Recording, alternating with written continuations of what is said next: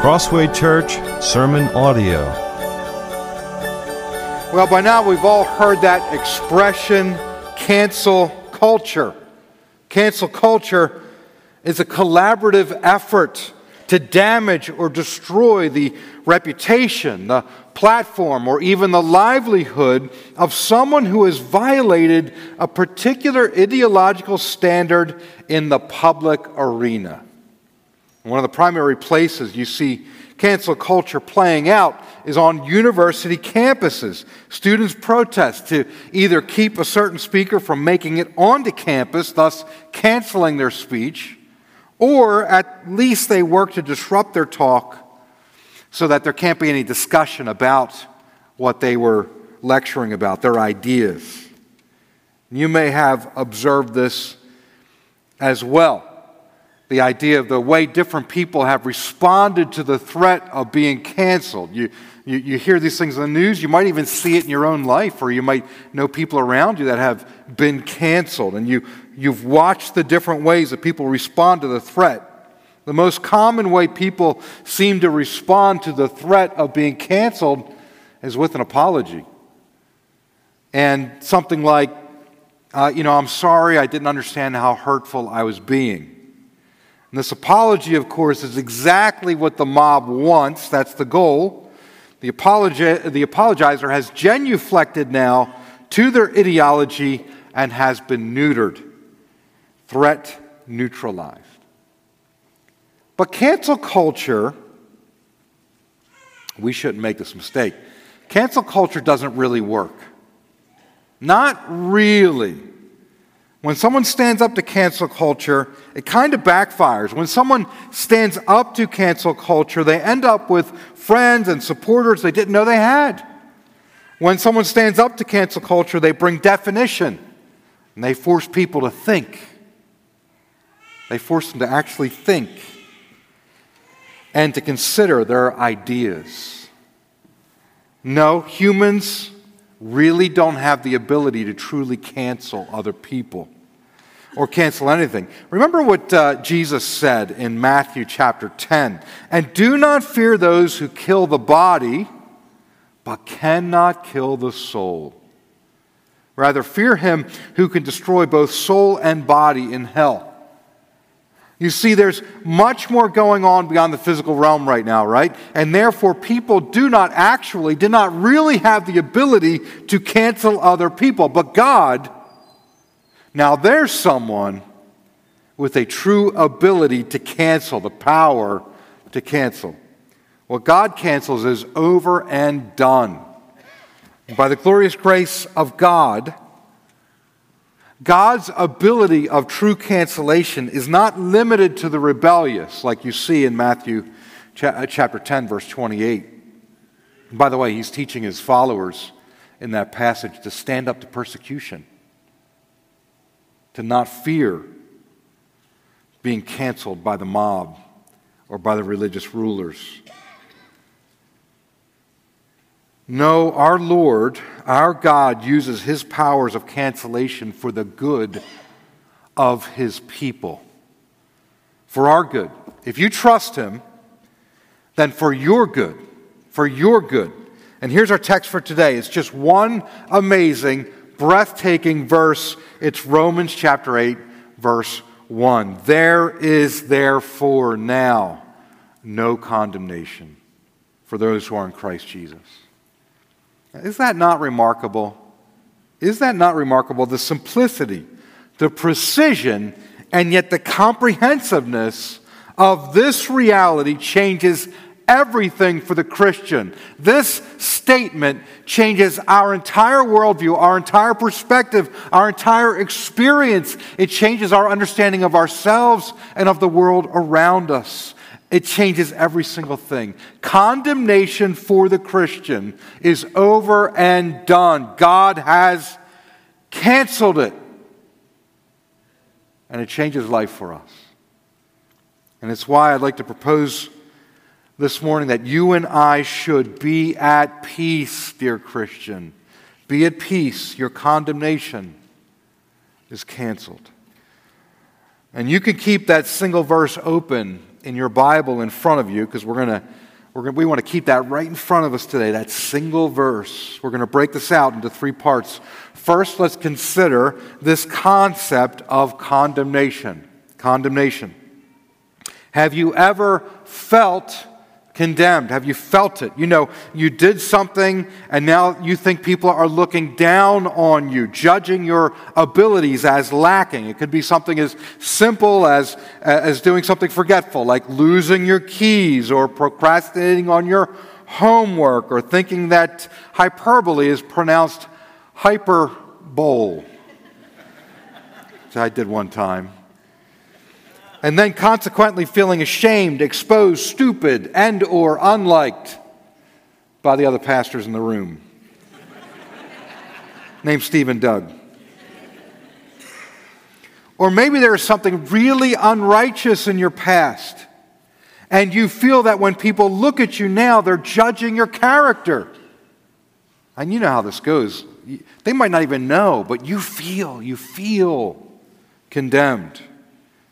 Maybe you feel lesser, or you feel dirty, or you feel unworthy, or unwanted, or unaccepted, and it feels like condemnation.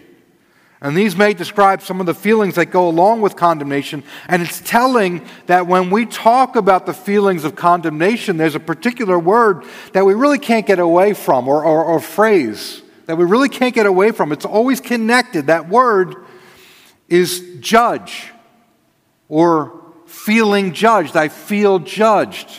Condemnation and judgment go together. When we feel condemned, we feel judged. We feel judged by other people. And at times we feel judged by God. And we use that word because it is inherently connected to the concept of condemnation. You see, condemnation is more than a feeling. In fact, it's really not the feeling.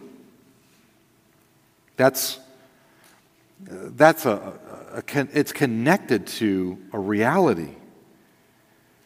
Condemnation is primarily an objective status. And the words condemn and condemnation in the Old and New Testaments essentially mean probably what you would think they mean. They mean to declare wrong and to judge one down, and the sentence of a judge. The word used in our passage that's translated into English, condemnation, is a strong reference to divine judgment against sin. Essentially, the word being used here is legal terminology. So it's less about what you feel inside, and more about your status. When a crime has been committed and the law broken, investigation may lead to formal charges being levied against the defendant. And this is not the status of condemnation yet. There is accusation, but not condemnation, not yet.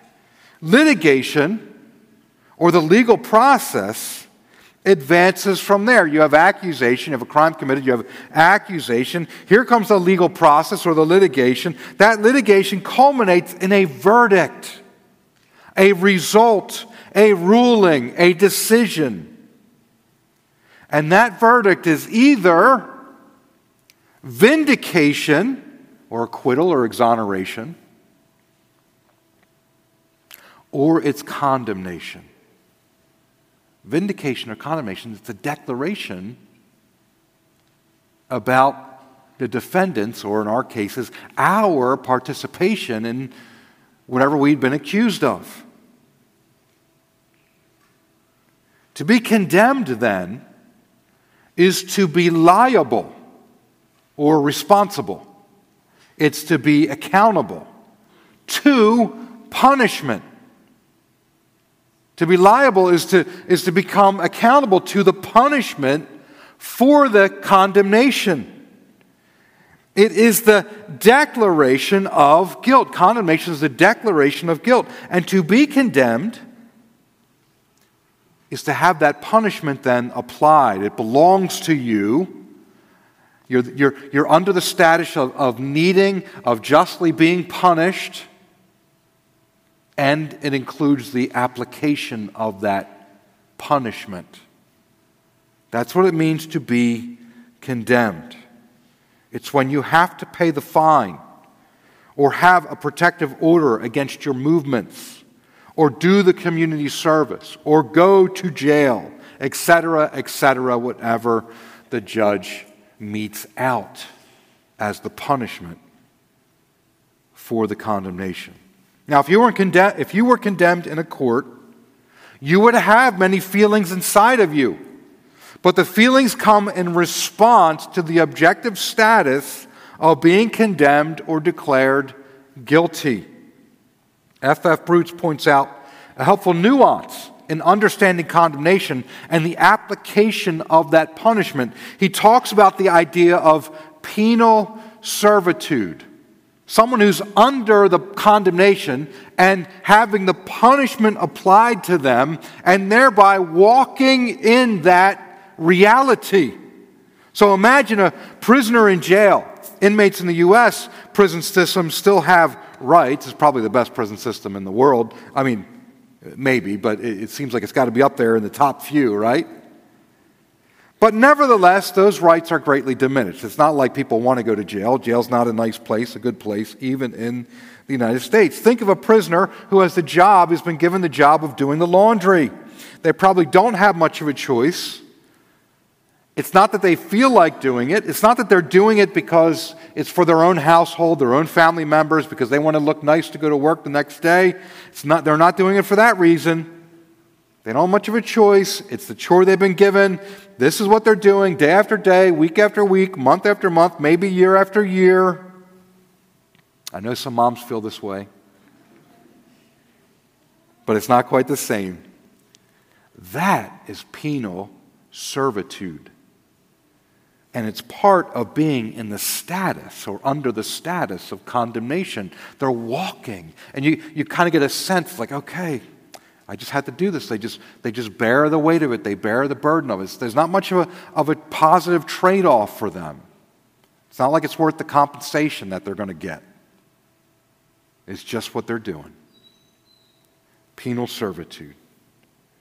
Now, before we move on, let's consider where condemnation comes from. Paul writes a good deal about how people end up condemned in the chapters prior to Romans chapter 8. In the earlier chapters, he writes to both Jews and Gentiles. He was Jewish, but was deeply familiar with Gentile thinking. And so he's able to write to both groups very clearly, very helpfully. And what he says to both groups is this. He says, none is righteous. No, not one. No one understands. Think about these words, phrase upon phrase, piled upon each other. No one seeks for God. All have turned aside. Together they have become worthless. No one does good, not even one. A few verses down, there is no fear of God before their eyes. You see, this is a verdict. It's a declaration of guilt. Not on one people group, not on a few individual people, across people groups. It's a declaration of guilt upon the entire human race.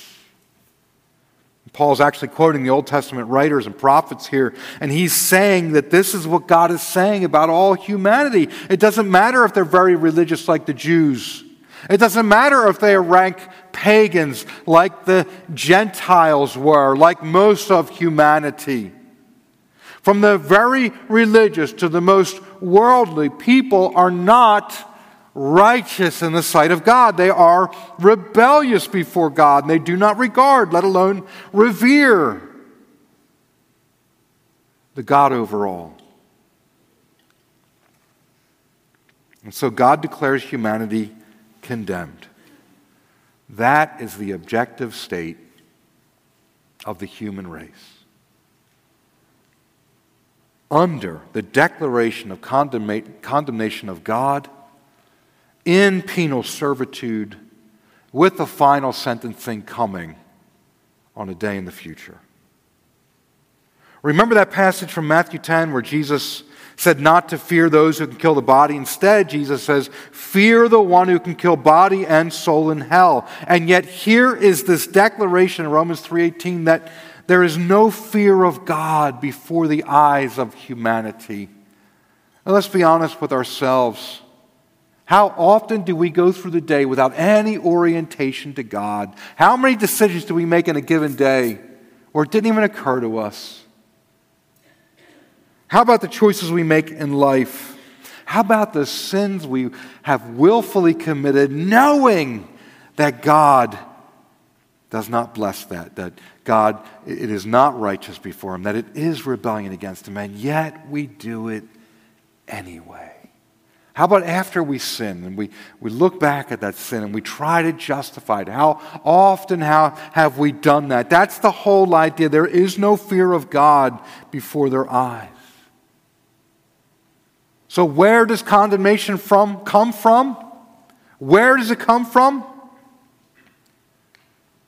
Well, it comes from God. It comes from the one true judge, God the Almighty, and it comes because humanity has been tried in His court, and the verdict has been reached, and that verdict has been condemnation. But hold on now, hold on. There's reason for peace because your condemnation, dear Christian, is canceled.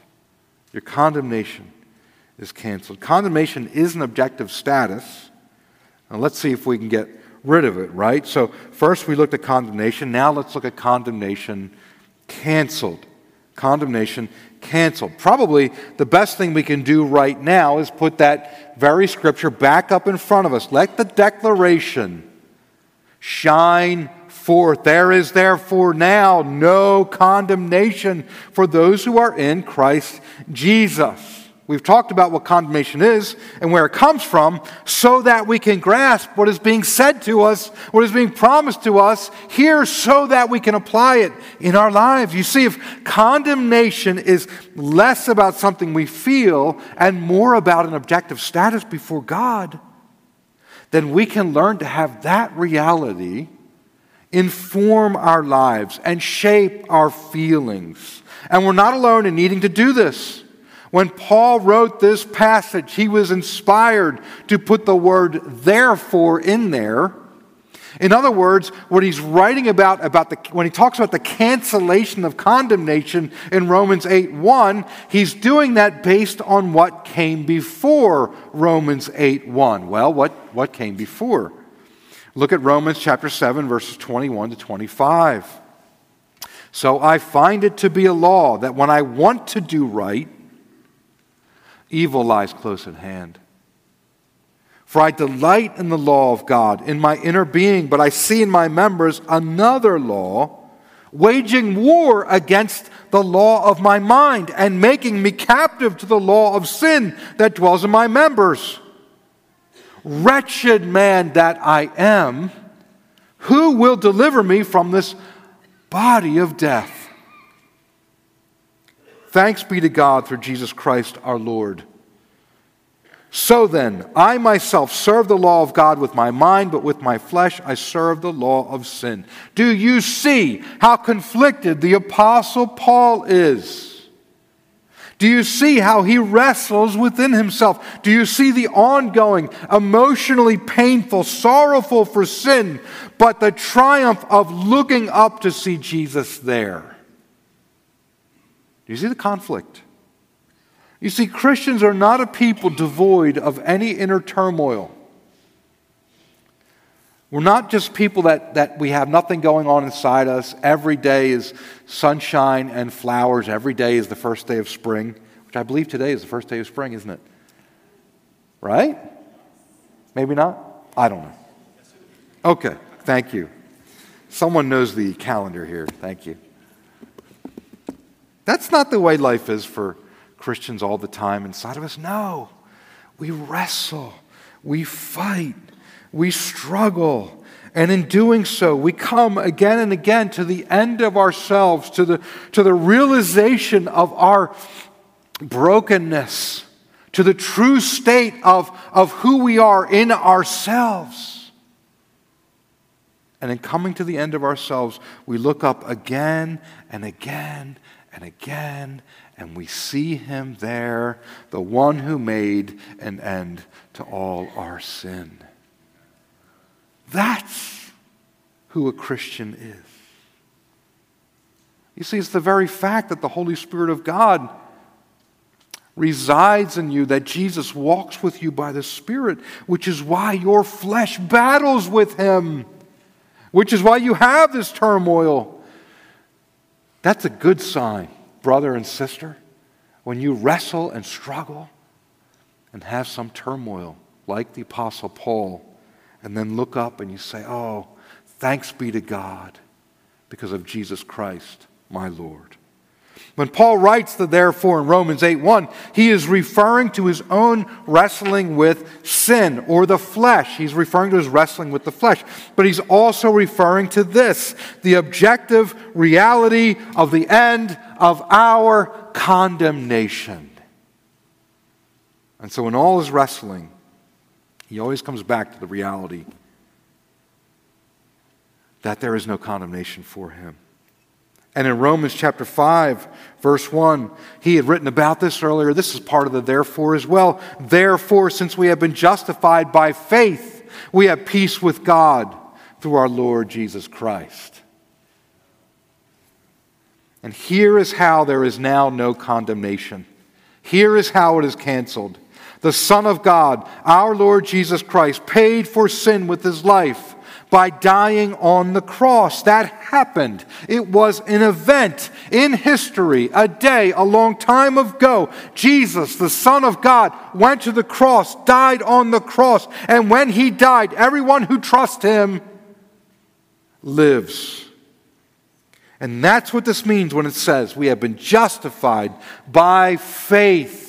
If we trust Him, if we believe in Him, if we have faith in Him, then we are justified in Him. In other words, the judge does not pronounce a verdict of condemnation over us. The judge pronounces over us a verdict of vindication because of Jesus. There is therefore now no condemnation for those who are in Christ Jesus. Think of it.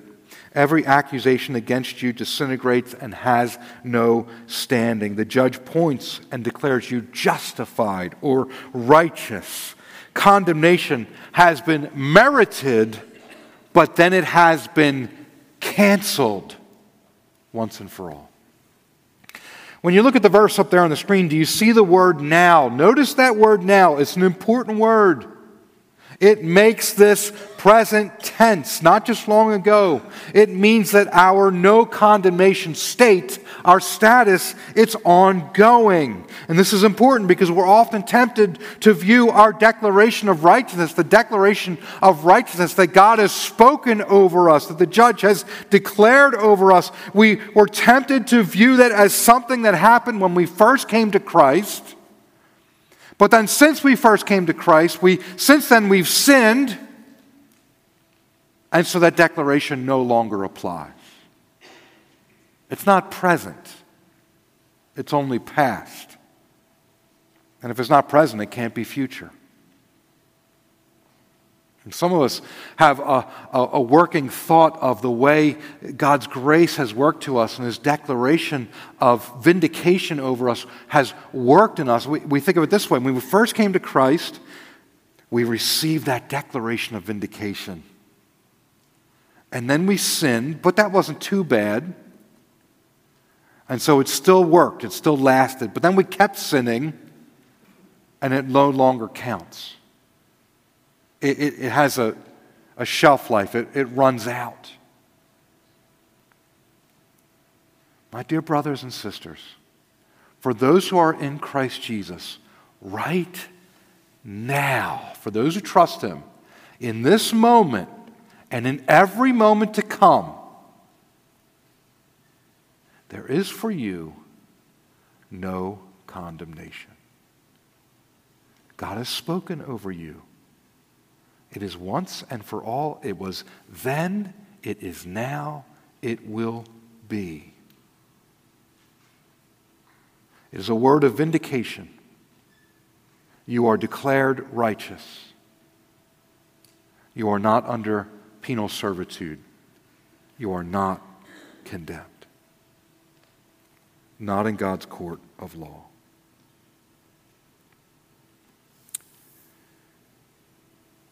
I've been watching some old shows, and maybe some of you remember a show from the 1970s called The Rockford Files. I'm a little embarrassed to admit that I've been watching these. I watched a few of these, and the background they give to Jim Rockford it's quite interesting. He's an ex-con. So he spent 5 years in prison for something he didn't do, but eventually he receives a full pardon, and that's how he gets released from jail.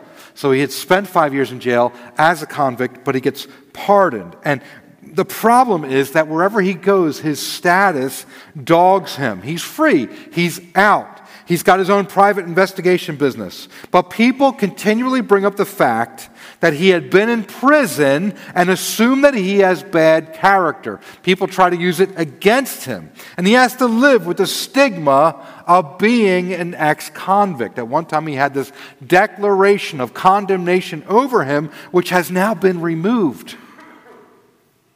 But other people keep accusing him and saying he should live under that status. And actually, he's actually a decent example of how we should be, because he doesn't let the perspective of others keep him down. He knows he was innocent. He knows he's free. He knows his rights. And he's intent on living in the good of those things. And if someone calls him an ex-con, he doesn't like it, but he doesn't let it affect his view of life. The difference, of course, in our lives and in the Christian life is that we were not innocent. We were guilty. We did deserve the verdict of condemnation. But the truth is even better than anything for Rockford. The condemnation's been taken away. It's been canceled. And instead, we get the verdict of vindication.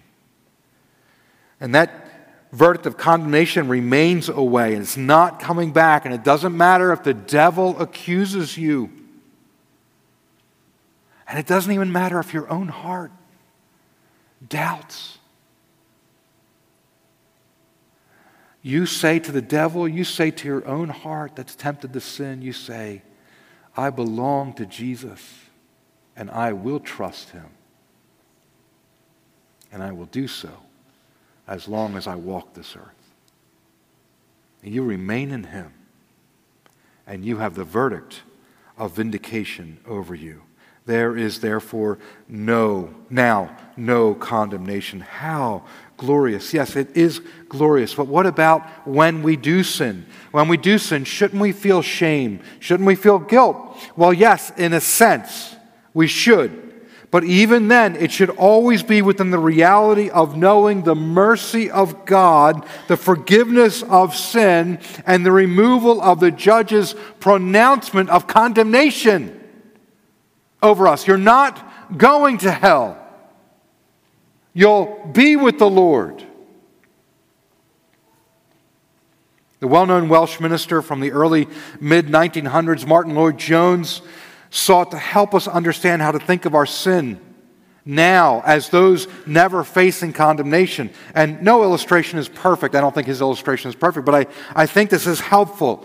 Lloyd-Jones said this. He said, the difference between an unbeliever sinning and a Christian sinning is the difference between a man transgressing the laws of the state and a husband who has done something he should not do in his relationship with his wife. He is not breaking the law, he is wounding the heart of his wife. That's the difference. It is no longer a legal matter, not to be tried in court. It is a matter of personal relationship and love. The man does not cease to be the husband, legally in this instance. Law does not come into the matter at all. In a sense, it is now something much worse than a legal condemnation. I would rather, Jones writes, I would rather offend against a law of the land objectively outside of me than hurt someone whom I love. In that case, you have sinned, of course, but you have sinned against love. That's the phrase he uses. You've sinned against love. So you may and you should feel ashamed, but you should not feel condemned. Can we make that distinction? I think we can. I think we must. Because to do so, you should not feel condemnation, because to do so is to put yourself back under the law. Yes, when we sin against God, we are aware of the lack of gratitude toward God, the failure to worship the God that deserves and is owed our worship. We are aware of the missed opportunity to access the grace that's available in the Son that was being given to us. We regret that. And we recognize, when we sin, we recognize how far we are from the image of the Son as yet that He's conforming us into. And these things break our hearts, rightly so. But we're far from being without hope, right? Because even at these times, we also know that the formal legal infraction, it's already been taken care of. It's being taken care of. It's taken care of. There is no condemnation. And we will not face destruction. We will only face the loving discipline of our Lord, who is always molding us into His image so that we can shine with a face like the sun that brings Him the glory that we want to give Him in our lives. And that is a hopeful thought that springs forever and never leaves us. Don't let it leave you. Be at peace, Christian. Your condemnation is canceled. Third and finally, let's look at condemnation canceled for the Christ united. We've looked at what condemnation is, what it is, where it comes from. We looked at the idea of condemnation being canceled. Now let's look at condemnation canceled for the Christ unified. And when I write the Christ unified, I simply mean for those who are united to Christ. The gift of our union with Christ is one of the greatest blessings of having Jesus, of being a Christian. You see, our religious experience, the Christian religious experience, is to go beyond just imitating what Jesus does. It's not simply what would Jesus do. We don't simply ask ourselves, okay, what would Jesus do? I'll do that in this moment. It includes the imitation of Christ, but it goes beyond that. It certainly recognizes and bases our lives upon what Jesus has already done. But it even goes beyond that.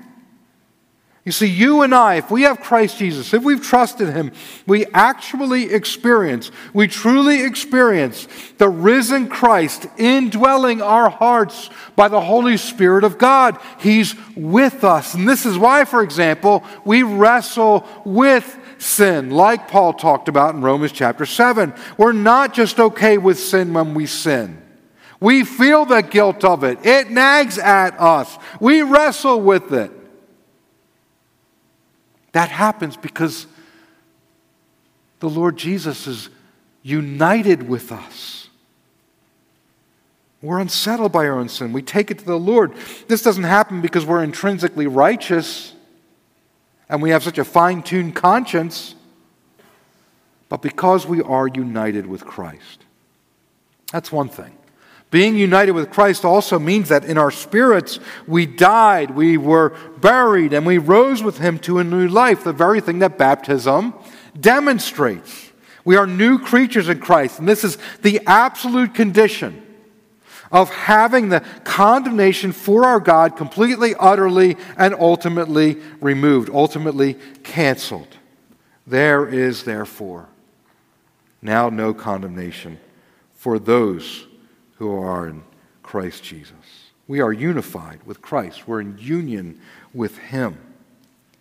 There is no other way to have your condemnation canceled except to be unified with Christ. Charles Spurgeon, the great English Baptist preacher from the 1800s, said that he saw in Romans chapter 8, verse 1, a refutation of the old serpent's gospel. Said like only he would say it. A refutation of the old serpent's gospel. Do you see what he means by that, the old serpent's gospel? I'll read it for you, what he wrote about this. He wrote this: the serpent's gospel, say you, what is that? It is another name for the gospel of modern thought. That gospel which casts a doubt upon the threatenings of the law. and even denies them altogether. Quote the first few words of the text, and stop there. And this false gospel is before you. There is therefore now no condemnation. The serpent promulgated this gospel in the Garden of Eden when he said, "You shall not surely die." With what greediness our first parents received that highly advanced teaching, which contradicted the declaration of God, "Thou shalt surely die." The doctrine of no punishment for any man is popular at this day and threatens to have even greater sway in the future. He wrote that about 200 years ago. Oh, how right he was. The very notion of a God who will judge the world based on who he is derided and mocked, if not simply ignored today. You see, many people proclaim the notion of no condemnation. A lot of people like to say that. But we should ask those people, as I may ask you today, based upon what? Based upon what is there no condemnation? And maybe you do need to ask yourself that question this morning, and I'm very serious about that. Maybe there are those here that need to ask themselves the question, on what are you basing your guilt-free life? What you think is guilt-free. If you have not trusted Christ Jesus and have simply assumed that you have no condemnation to face, I'm asking you, based on what? Consider this.